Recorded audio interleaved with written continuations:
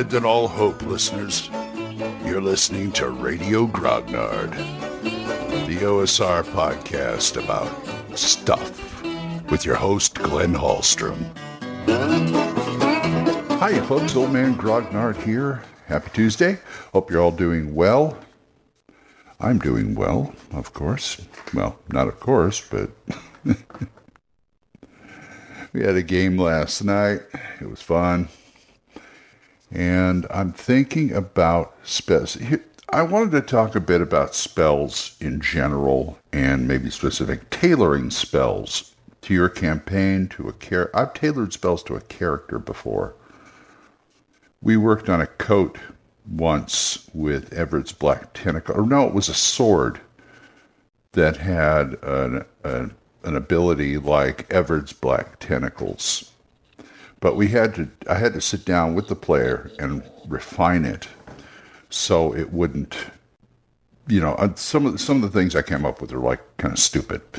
So I decided to retool it with the help of the player, and we actually got something interesting out of it, which is always a good thing.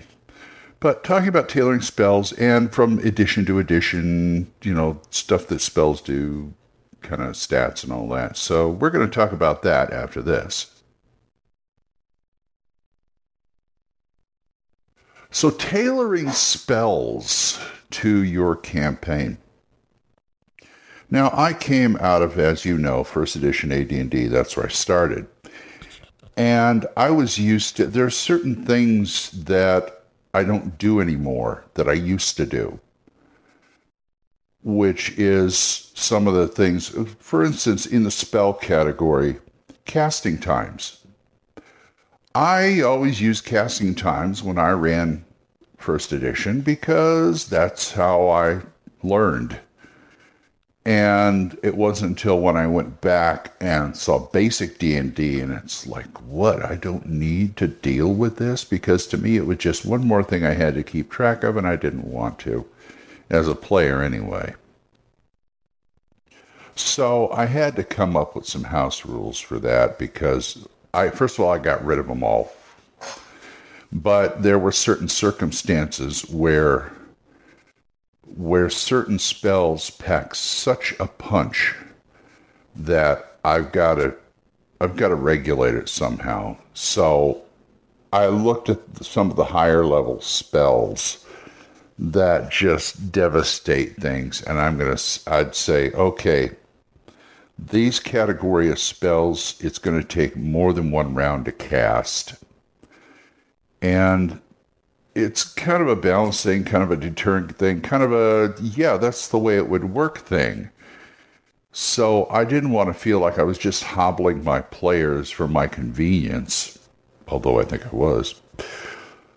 But I also wanted to get some kind of realistic justification. That's the whole thing about role-playing games. You can do anything as long as you can justify it, at least in your mind. And I'm talking to game masters out there.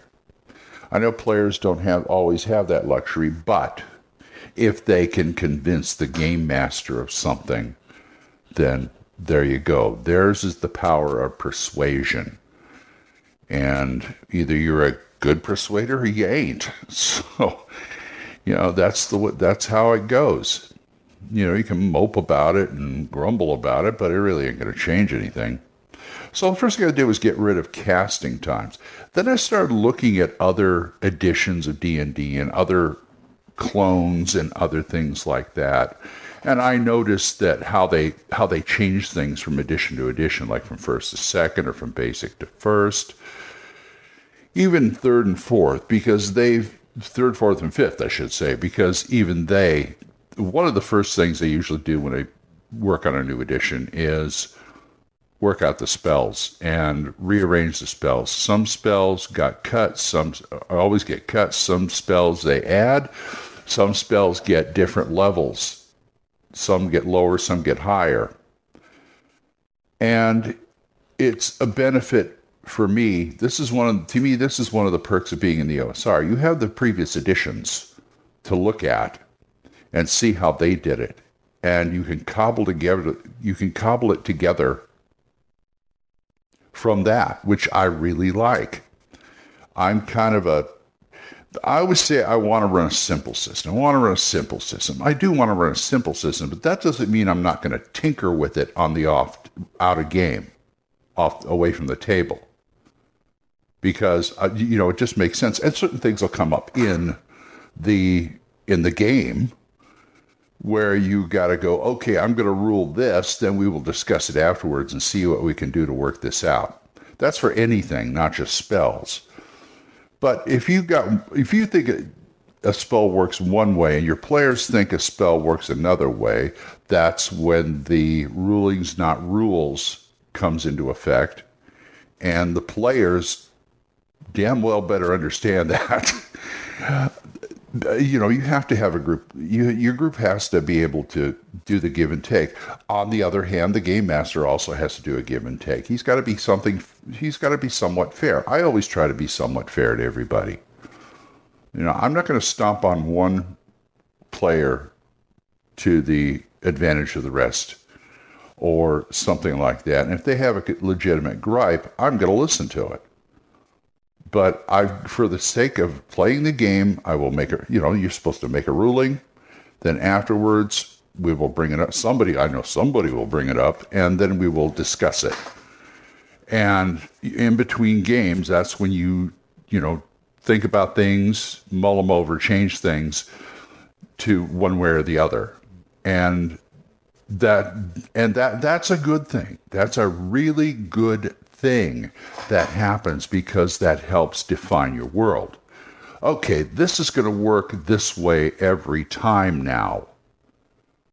Or if there's an inconsistency from a past game where this thing works one way and now it works another way, that's when you got to sit down and talk to people and decide what's the definitive way the spell is going to be cast, how it's going to affect the range, the duration, whatever the problem is.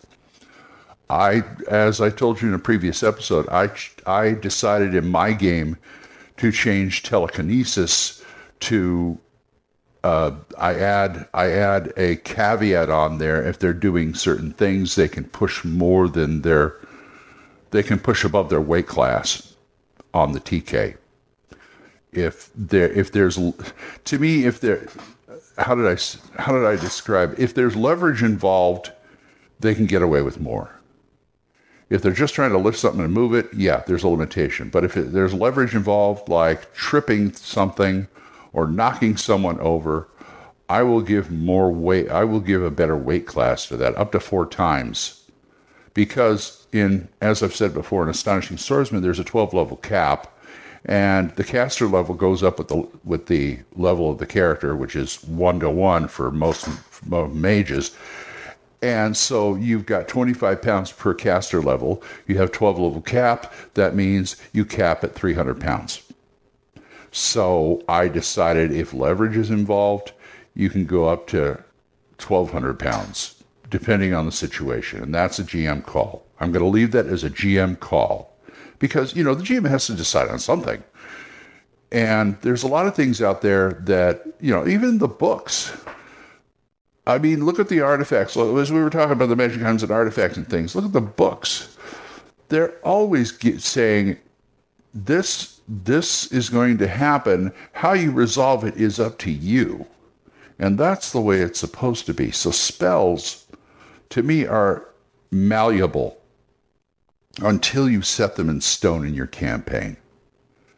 If they work the normal way, I don't worry about it. A fireball's a fireball's a fireball. But if the fireball works a certain way, then you nail that down saying, okay, in my world it works this way. Okay, it has this range. It may have a casting time. You don't know. Until you sit down and talk to the players or decide yourself and announce to them if they have any problems, they can come to him, to the game master. So like I said, spells to me are malleable. Nothing is nailed down until you nail it down. And that's the way it should be, really. This is a guy coming from 12 Years of Champions with effects-based stuff, so you can understand where I'm coming from. Anyway, you guys take that. I'm going to go start my day. And again, if you want to talk to me about this, oldmangrognard@gmail.com, drop me an email or drop me a voicemail over at Anchor. We're monetized, so as little as 99 cents a month. You too can help support this program, and I would thank you. I should record this and just tack it on at the end. I don't know why I don't. It just feels better this way. And thank you again, Jonathan, Oliver, Mark, Gilbert, Juan Carlos, and Daniel. You guys are great. And don't forget Mark C. Waldring's podcast, The Yawning Owlbear.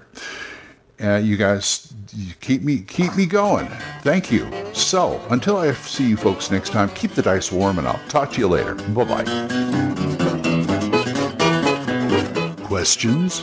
Comments? Send them to oldmangrognard@gmail.com. We'll see you next time when Radio Grognard is on the air.